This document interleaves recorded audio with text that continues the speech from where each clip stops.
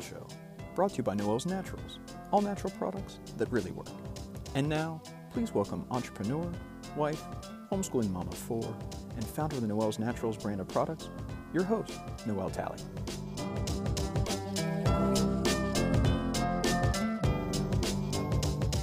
Welcome to the show today. Thanks for joining us for what will surely be a very eye-opening and in a lot of ways mind-blowing conversation today with Dr. Jessica Peatross. Dr. Jess, as her followers like to refer to her, has a passion for uncovering the mystery behind chronic illness, whether that be stealth infections, heavy metals, stress, trauma, or other environmental toxicities. She left her position as a board-certified internal medicine hospitalist practicing conventional medicine to pursue functional medicine in order to better serve her patients. After leaving her hospitalist position, she became trained in Gerson therapy, functional medicine, nutrigenomics, and ozone therapy. She quickly discovered that 90% of disease is a result of lifestyle, diet, and environment. She discovered that the body has all the answers to heal and reverse chronic disease by getting to the real root cause answers for why the body might be malfunctioning. Her philosophy embraces that health encompasses the whole patient, mind, body, and spirit, and she is known for her ability to help identify the root cause of illness, most often traced back to hidden stealth infections like Lyme, parasites, and mold. So I'm just really thrilled for you to be a part of the conversation today. Here we go. Okay, so I am just so excited to have Dr. Jess with us today. It's just such a privilege to speak with you today. Thank you so much for having me. I'm excited. Yeah. So tell me about how you came to that decision to walk away from conventional medicine and just take a more holistic approach to healthcare. Sure. So it was not an easy ride. I actually was forced to kind of look at a different perspective when I went through a really painful divorce back in 2013. And because of it, it made me bounce across the country from the Midwest to the West Coast. And I really got a new sort of perspective and from the collective energy, because, you move across the country, there's just a little bit different way people do things. And I hadn't experienced that before. So I started to get into functional medicine really when I'd been in the hospital as a hospitalist working for almost 7 years. And I, at this point in time, was on the West Coast, but not enjoying it. And that's because I had really seen more holistic and integrative information published online and on social media. And I had been researching it myself and seeing that a lot of it wasn't bogus. And really, at this time, still working in the hospital, it's sort of tugging at my heartstrings. I didn't really want to be doing it anymore. It didn't feel aligned with where I wanted to be going and who I wanted to be. And so I just started to speak out in the hospital just to see what would happen. Maybe these people, didn't know. So I really got reprimanded a lot. I was told to quit being a disruptive physician in the cafeteria when I complained about the food they were feeding people. I would write in the chart that this person had been on a certain medication for 6 years, and this was beyond the safety profile since the package insert said 6 months to 1 year. And then, the doctor, who was their outpatient doctor, who put them on the medication, would call and complain about me to the hospitalist group. Wow. Yeah. So I was sort of, it was rough because I was still in the mindset that if people actually knew the truth, they wouldn't be doing the things they were doing. You know better, you do better. But it was a really harsh awakening because that's not what happened. Yeah. I've found that so much in my own life, and really just learning that not everybody wants to know, or some people, or even if they do know, they just kind of would rather do whatever's easiest or whatever's most profitable, and really just don't want to wake up. It's so true, right? It really is so true. And sometimes it's just easier not to have accountability or responsibility for some people this time around, Yeah. And it's none of my business what they do. I just hate it. You hate to watch anyone suffer and make things harder on anyone else. Yeah. Yeah. So I love so much how you talk about being your own best doctor, because I feel like I tell people this all the time. I'm always, when I was a child birth educator and a doula, I was always, telling my clients, if you do, I did a lot of out of hospital births, and I would always say, if you do end up in the hospital for whatever reason, if there's a complication, you have to be an advocate for yourself, because Yes. there's always a time and a place. Let me rephrase that. There is sometimes a time and a place for conventional medical practices, but for the most part, we have to be the ones in the driver's seat of our own health. I mean, no doctor is going to know as much about our own bodies as we do. Yeah, that's true. And a lot of, especially OBGYN, is so standardized, and they turn everything into protocols that's not necessarily right for everyone, right? Yeah. And I don't know. I just feel like women have been birthing children since the dawn of time. So it wasn't always considered a medical condition. Right. It's right. a medical condition now. It's so odd. Yeah. If you go back and listen to my Better Balanced Health episode, we talked about some of my story with just really becoming disillusioned with allopathic medical care because, I was struggling with recurrent pregnancy loss. I was having miscarriage after miscarriage, and they had no answers for me. And no one ever asked about my lifestyle. No one ever asked about my diet or, what other things I had going on. They just, ran all these different tests, came up with no answers. And I just was like, I've got to find something different. And that's when I really turned to the natural world and really just started working on building a more healthy terrain. And I figured out on my own that I had low progesterone just by researching and knowing about my own body and what I was experiencing.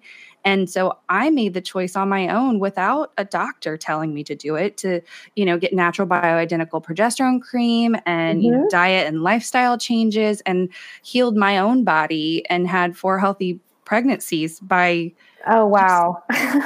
It's amazing. It is amazing because, it should have been a doctor. It should have been that's kind of what I feel like everyone thinks is like, it should have been a doctor who helped me heal. It should have been someone who went to school and had all the answers. Why didn't they have the answers? Well, when you pay so much into, monthly insurance or some sort of plan, and then there's no answers, I can see how people are starting to get frustrated and wake up just from that. Yeah. So how would you say you become your own best doctor? Like, for the person who doesn't feel, empowered to be an advocate for their own health, where would they start? It's really about education, in my opinion. And I have to say cautiously here, not all education is the same education. There's a lot of mainstream education out there that's been pumped out by a lot of the universities and a lot of the institutions, and it's not necessarily, I'm talking about a little bit deeper, sort of the stuff you're talking about, Noelle, where you had to figure out your own health and you had to go deeper than, Journal of American Medical Association or, some of maybe, you had to research yourself on some of the published articles on PubMed. Maybe you had to go into holistic and integrative websites and read some things that weren't on the mainstream necessarily because you needed a different perspective. And I urge people to go do that because you may be reading things on certain websites that are written with conflicts of interest or money behind closed doors. And that's not always relevant. You always have to do your own research and don't just believe what I say or what Noelle says. Go do your homework. Really, we read those alternative perspectives that you shied away from. That's how we grow and expand our minds. And when it's really true, it might resonate with you a little more. You may say, this makes sense to my logical mind, and your body should make sense to your logical mind. And I really love an empowering viewpoint. So instead of saying, why is my body turning on me? You can reframe that. You can say, my body is sort of like a car, and when something goes wrong, a check engine light comes on to warn me. And just reframing that, plus the labels you've been given, that is just a constellation of symptoms. Your body's screaming that it needs a little help. That's it. And that's a more positive way and perspective to look at your body than some of the conventional ways the system has taught us to view things. So what would you say, as a physician, I know there were so many times before I found a provider who I could really trust, who I knew would listen to me, who I knew had the same philosophy on healthcare that I did. When I was with a conventional provider, when I came in with those questions and when I had done my own research and I said, hey, here's what I've seen. What do you think about this? I was a nuisance. I was disruptive. I was a disruptive patient. Yeah, it doesn't that suck? It's the truth. So what do you say to people when, they feel like they're not being heard? I mean, and like you said in OB, I mean, this is so huge when a woman's in labor and she's being bullied by her doctor to make decisions that she's not comfortable with. How do we change that? It's sort of an insidious energy that's infiltrated the system, and it's very subtle energy taught throughout, I think, the beginning of medical school.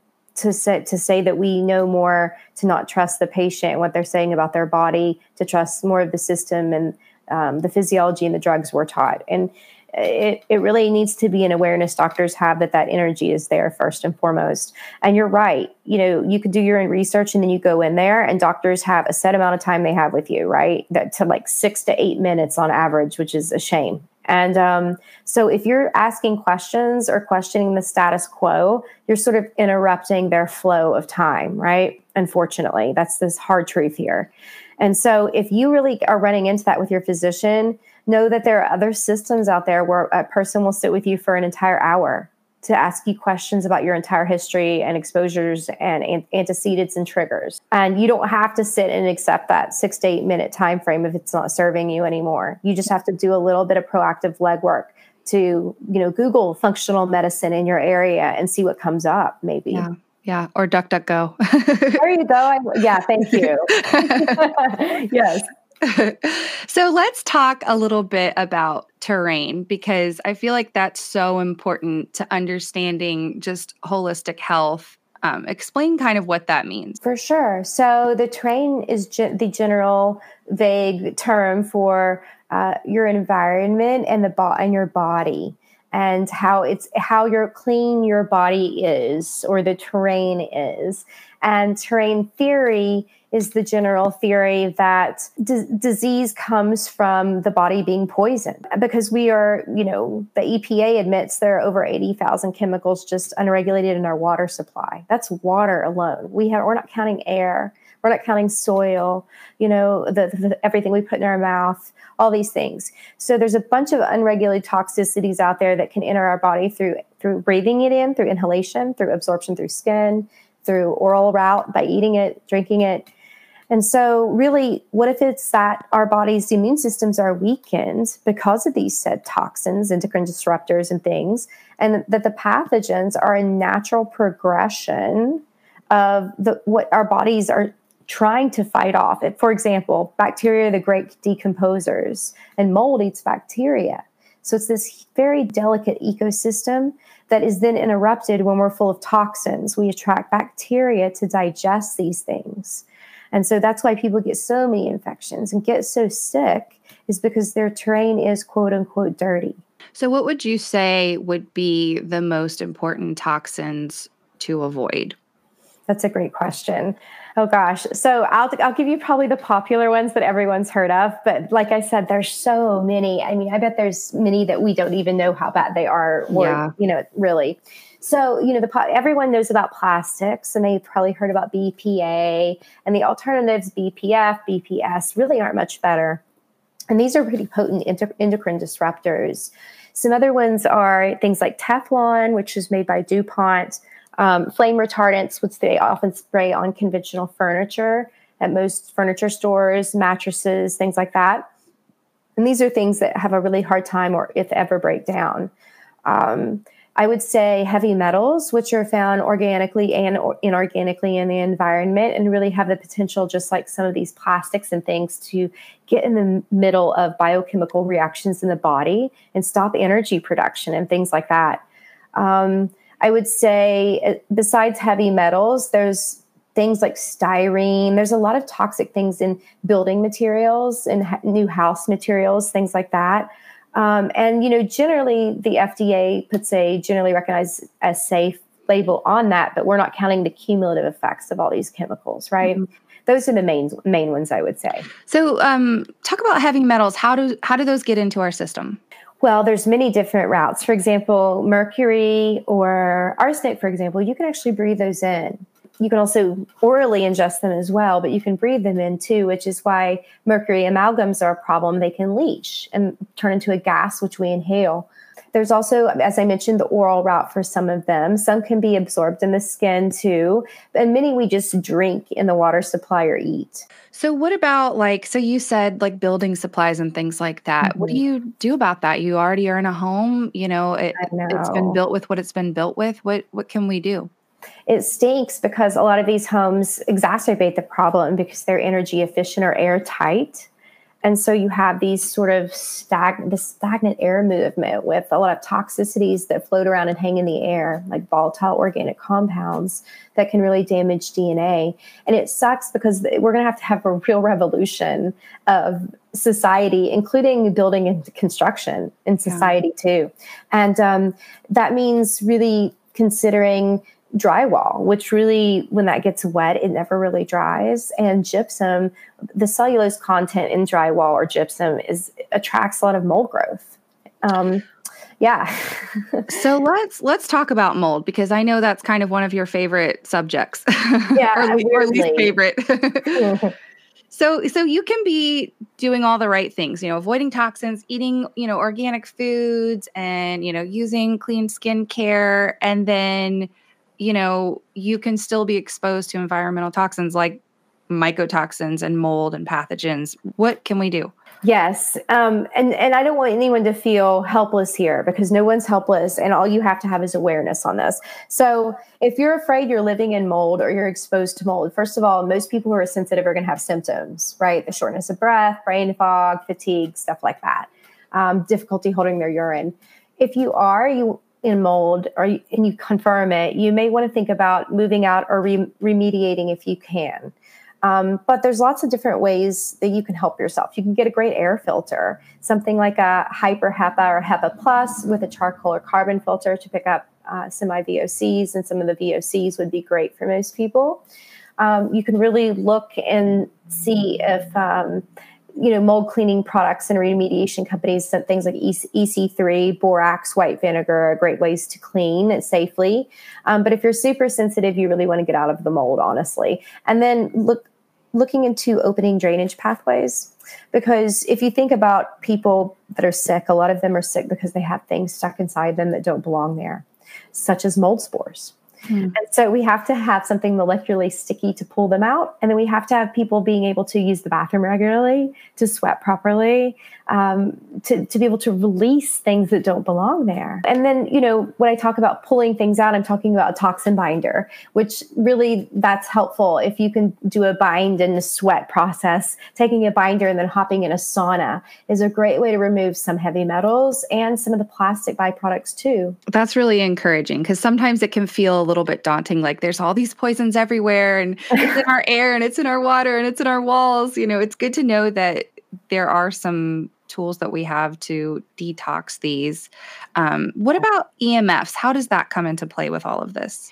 There are some people who are really, really sensitive to EMFs, honestly. And you got to think these can create a lot of invisible electrostatic smog that's just very not abnormal or not native to the body. And some people's systems are starting to react to this. They start to feel kind of like their arms, they're going numb. They have the pins and needles sensations on their extremities or when they hold their phone. This is very common. Brain fog and fatigue occur with this. And so there are ways you guys want to look at harmonizing these frequencies. You don't want to block frequencies, but you do want to harmonize them. So things like a Faraday cage on your smart meter, which most people have automatically installed in their homes now. Something like, they even make little EMF stickers to go on your phone, really turning your Wi-Fi off at night. I know it sounds super old school, but hardwiring your computer with a cord, actually, rather than having the Wi-Fi on all the time, is a great way to help mitigate in your own home, and then there are crazy ways you can go about it too. So things like there are actually EMF blocking paint and things like that. Yeah. So we sell a number of shungite products, because shungite can be really helpful, and we have shungite stickers. But I know I've heard of some people taking shungite powder and mixing that into their paint and painting that underneath, like in with the primer, and painting it underneath whatever color they're going to put on their wall, which is pretty creative. Rad. Oh my gosh. How did they get it? They crush it? Well, you can get powder, so we powder. don't have that available, but we get the shungite directly from the mine in Karelia. That's so cool. And they have like all this extra dust laying around, so they sell just like pounds and pounds of shungite powder that you can use for. I know people feed it to their plants; they put it in their water with their plants, and it like helps the plants grow better, and it's really interesting. That is so cool. Now I've got to go get some shungite, I think. Yeah, shungite's super fun. It's interesting because it has an energy to it as well. And I noticed I was wearing a bracelet at night and it was giving me crazy dreams at night because it does, definitely has something to do with energy for sure. You can tell. My son actually was wearing a necklace. When he works on his iPad, we homeschool and he does some schooling on his iPad, and I have him wear a shungite necklace. And he had slept in it and he kept having weird dreams. And I'm like, oh gosh, you're sleeping in your shungite necklace. Oh, that's so funny. Wow. It's interesting because you can definitely tell it's doing something. It's obviously interacting with the energy in some way. Yeah. I think shungite has different carbon bonds in it. Yes. Carbon's basically the structure of life. So it makes sense that would resonate with a lot of people. Yeah, it's interesting. Some people are more sensitive to it than others. I'm definitely really sensitive to it. You and your son. Yeah. Well, and we're both empaths too. So we're very sensitive to other people's energies. And I think that probably comes into play with it.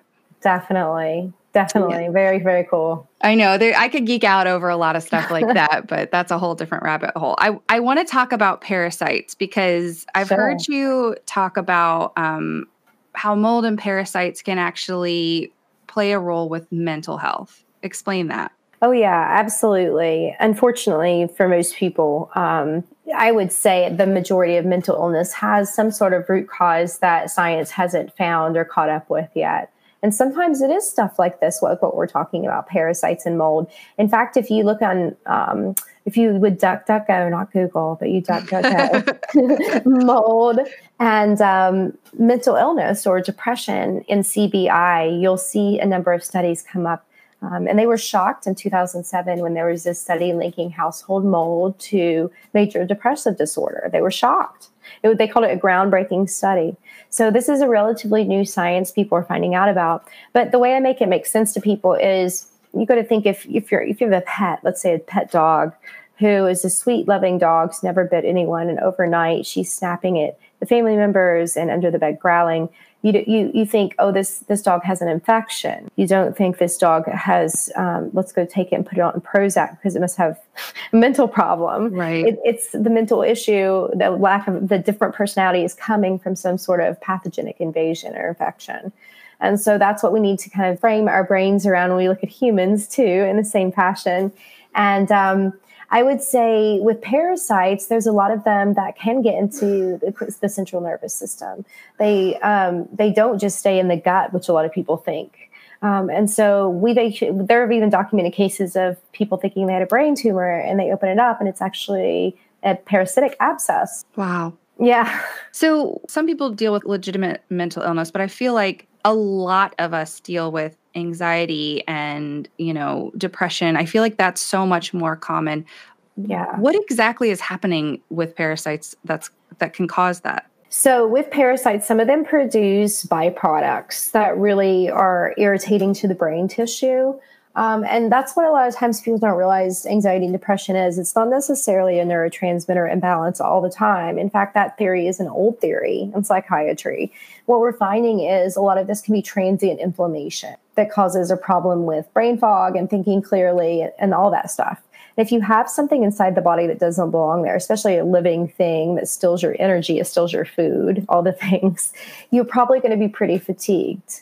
And so a lot of people's main complaint is fatigue, joint pains, because of the toxic byproducts these things are producing, the inflammation throughout the body. So the body sees the problem but can't rid itself of it, right? So a lot of this is inflammatory based. So, do you think that this can also pertain to children? Oh, absolutely. I think a lot of, if you've ever heard of PANS or PANDAS, which is the pediatric autoimmune neuro condition, usually if it's PANDAS, it's linked to strep. If it's PANS, that can be linked to anything from shots to infections like parasites to, all kinds of viral illnesses, all kinds of things, and just toxicity overload. And these kids have tics, they have spontaneous outbursts, their personality really deteriorates overnight. And this is due to pathogens. So what's the difference between a pathogen and a parasite and even a virus? So pathogens is just a general term, like microbes, I would say. When I say pathogens, I guess it infers a little bit more of a description of something that's invading you, right, and tend to take over than a microbe does. And then parasites fit into that definition of all pathogens or microbes. They're just a specific type. And then what was the other one? You asked about viruses. Yeah. Viruses also specific type of pathogen or microbe. Okay. So I've heard like varying opinions about viruses, especially in the terrain theory world.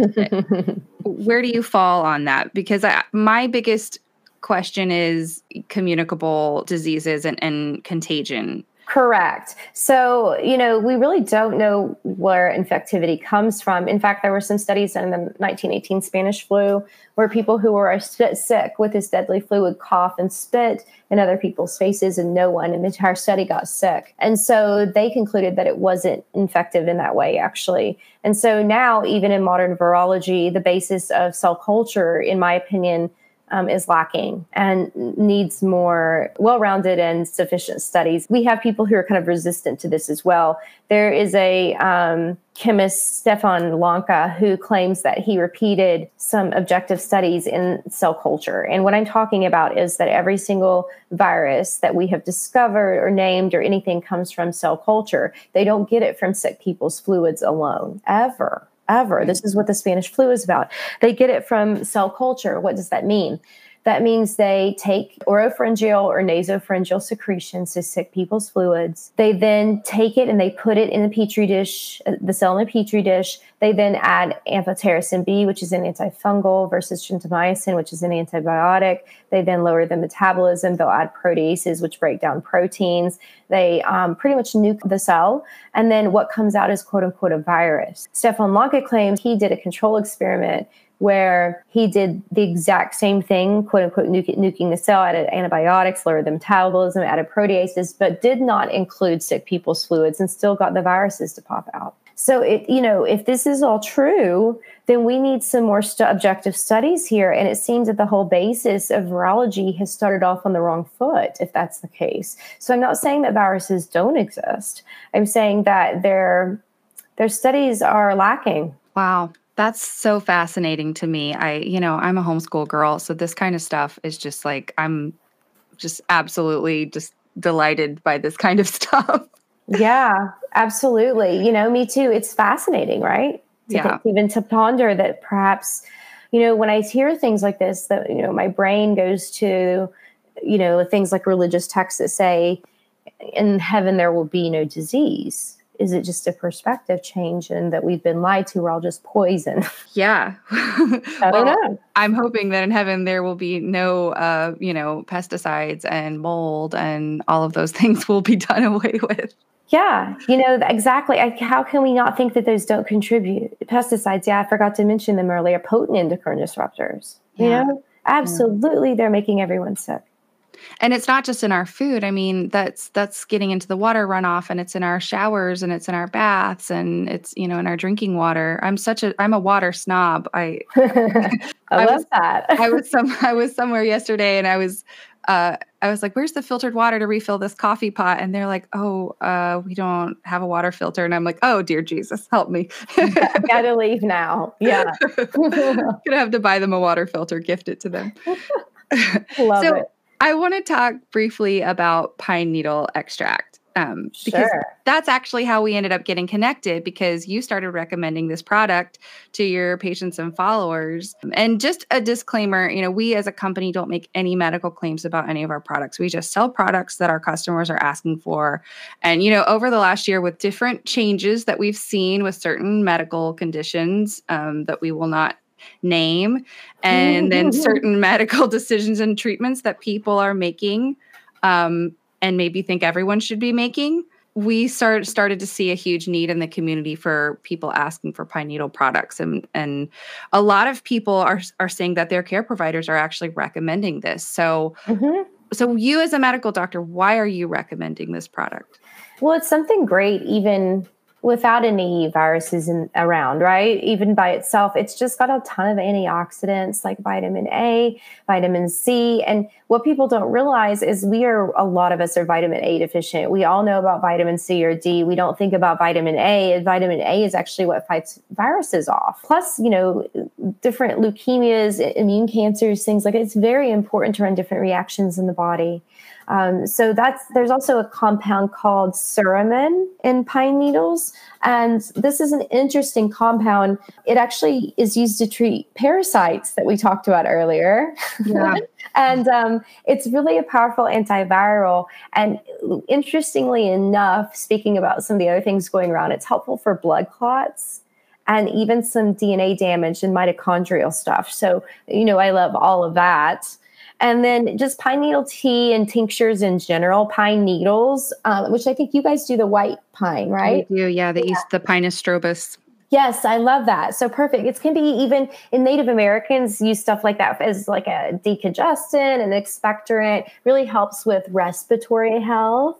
And flu-like illnesses, really important to get mucus and congestion out of the lungs.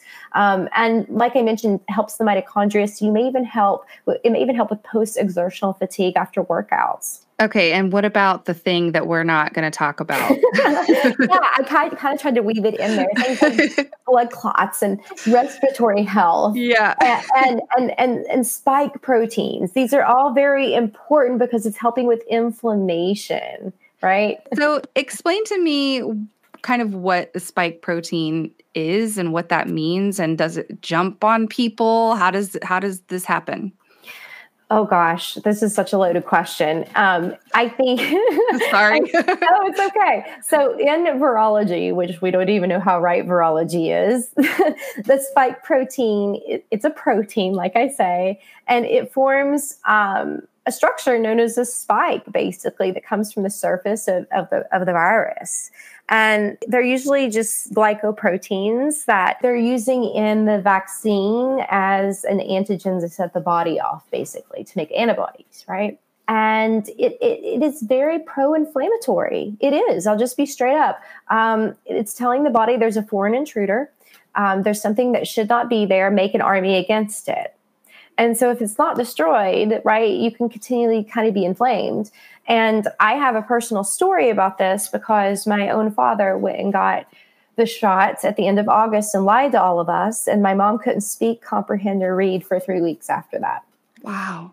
And it was due to this and the transmission. And I will not say shedding because there's no live virus in this shot. But if people call you anti-scientific and crazy, I've heard so many people say, I've been around people who've had it and I have all this dizziness and shortness of breath and my period goes crazy, right? And so rather than gaslight these people, why don't we say, oh, this is a new product that's never been on the market and used on humans before. We don't really fully understand the mechanism of action. Yeah, so this is people who have not even gotten the shot. Correct. Wow. I mean, I've talked to a lot of people personally, and even I've experienced, headaches and cycle disruptions and, all kinds of different things, which is just bewildering to me for the people who have made their own personal medical decisions, who, for whatever reason didn't want to, take that. That's the thing that I always advocate is, make the choices that are right for you and respect other people to make the decisions that are right for them. Mm-hmm. It gets kind of fuzzy when we start to say, no, what's right for me is what's right for everybody. And you are a horrible person if you don't believe the way I do. Right. And it's been such a divisive tool, all of this. Seriously, people are so against each other. I mean, in families even. Yeah. So, and that kind of brings me to something else I wanted to touch on, because I know you've talked about how trauma and stress and not being in community with people has a huge effect on your terrain. How does that come into play? Yeah, I think this has been underplayed as far as like trauma, just emotions and belief systems in general and how that can affect our health, it's so underplayed. And so we've done, how well can you do studies on something as subjective as trauma and our belief systems? And so one study that's been done is adverse childhood events, which show the more adverse childhood events you have growing up, the more likely you are to have autoimmune disorders and be hospitalized for an autoimmune condition. And so this is just the tip of the iceberg, in my opinion. I do believe the body keeps score. I do believe that book is right. I think that our body holds on to trauma, and it's stored in different organs and muscle systems, and our lymphatic system especially. And it's almost like you can learn a lot from animals if you're observant. Ducks will have, or, a bird might have something attack them. And if they are able to get away, even an antelope, it shakes it off violently because it knows you have that energy, that adrenaline that's running through your body gets stored. There's a memory of that trauma that's stored in the body. And oftentimes this can affect our ability to trust ourselves, our belief systems later on, our ability to move forward and get traction even. That's so interesting. I literally this morning I was doing my Bible reading, and it was talking about when Jesus sent out the disciples in groups of 2 to, minister to people in the area. And he said, if a town doesn't receive you, if they don't want to have anything to do with you, kick the dust off your feet. And it's so funny because it's like, gosh, it's such good advice. Like literally like kicking the dust off your feet and like physically like shaking it off. Yeah, I love that. You know what I mean? It matters. You can't just like go, oh, well, that's fine, and swallow it. It's not healthy for you in any way, shape, or form.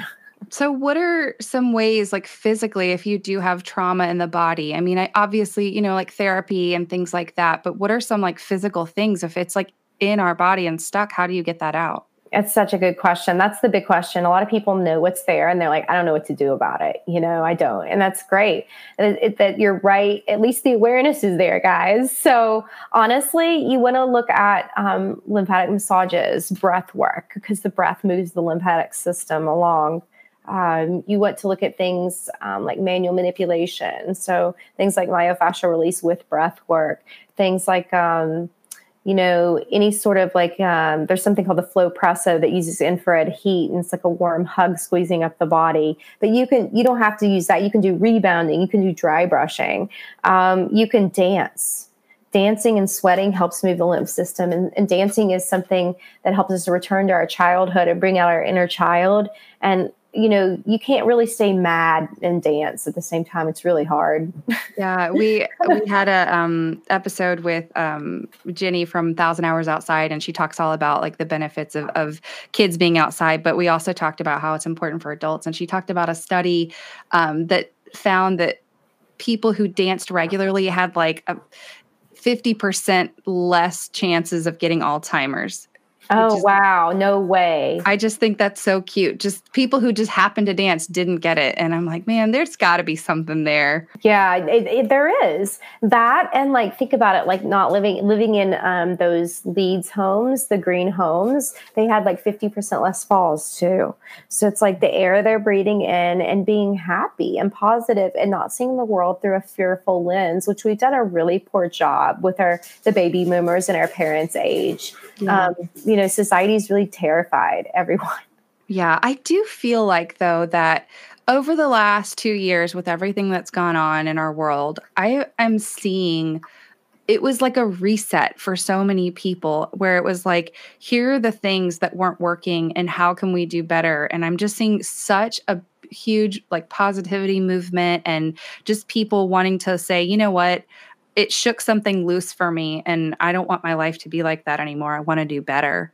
That's right. It's beautiful to watch. There's got to be some good that has come out of all of this craziness. Yeah, there is. It has to get so bad before people see it has to change, I think. And that's my hope, that we'll start seeing, in the healthcare world is that people will start.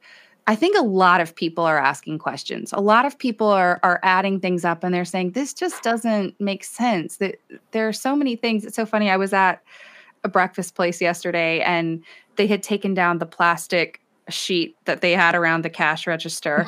And I said, oh, well, now you're just, open to all sorts of things. And he's like, oh yeah, well, it's a good thing I have this cloth mask here to help me, protect me. Oh my gosh. We were just joking about it because so much of it just doesn't make any sense, Yeah. But, there's a lot of just kind of going along and not asking questions. And that's why I love so much about what you're doing is you're saying, ask questions, like think critically. Don't just believe what you're told. Make sense of these things. Exactly. It's just a little bit of asking. It's okay to ask questions. Like dissent is your responsibility as a citizen.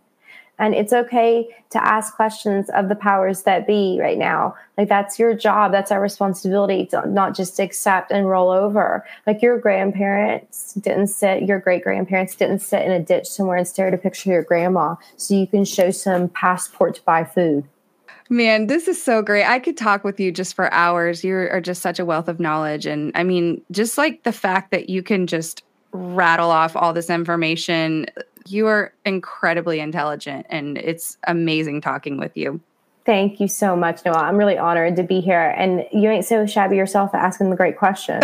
Well, like I said, I'm a homeschool girl and I'm a researcher. And if I do nothing else with my kids with homeschooling them is I really want to teach them to just ask good questions and, have good conversations, listen to other people's opinions and learn about each other, That's really what everyone on earth needs to learn. So thank you for making the sacrifice out of your life to teach kids who are going to be great citizens. Oh man, I hope so. Man, my hope is that Jesus comes back before they become adults. Oh, right. Gosh, we don't have to go through all this nonsense we had to, hopefully. We'll see. Well, thank you so much for taking the time to be with me today. Of course, Noelle. Thanks for having me.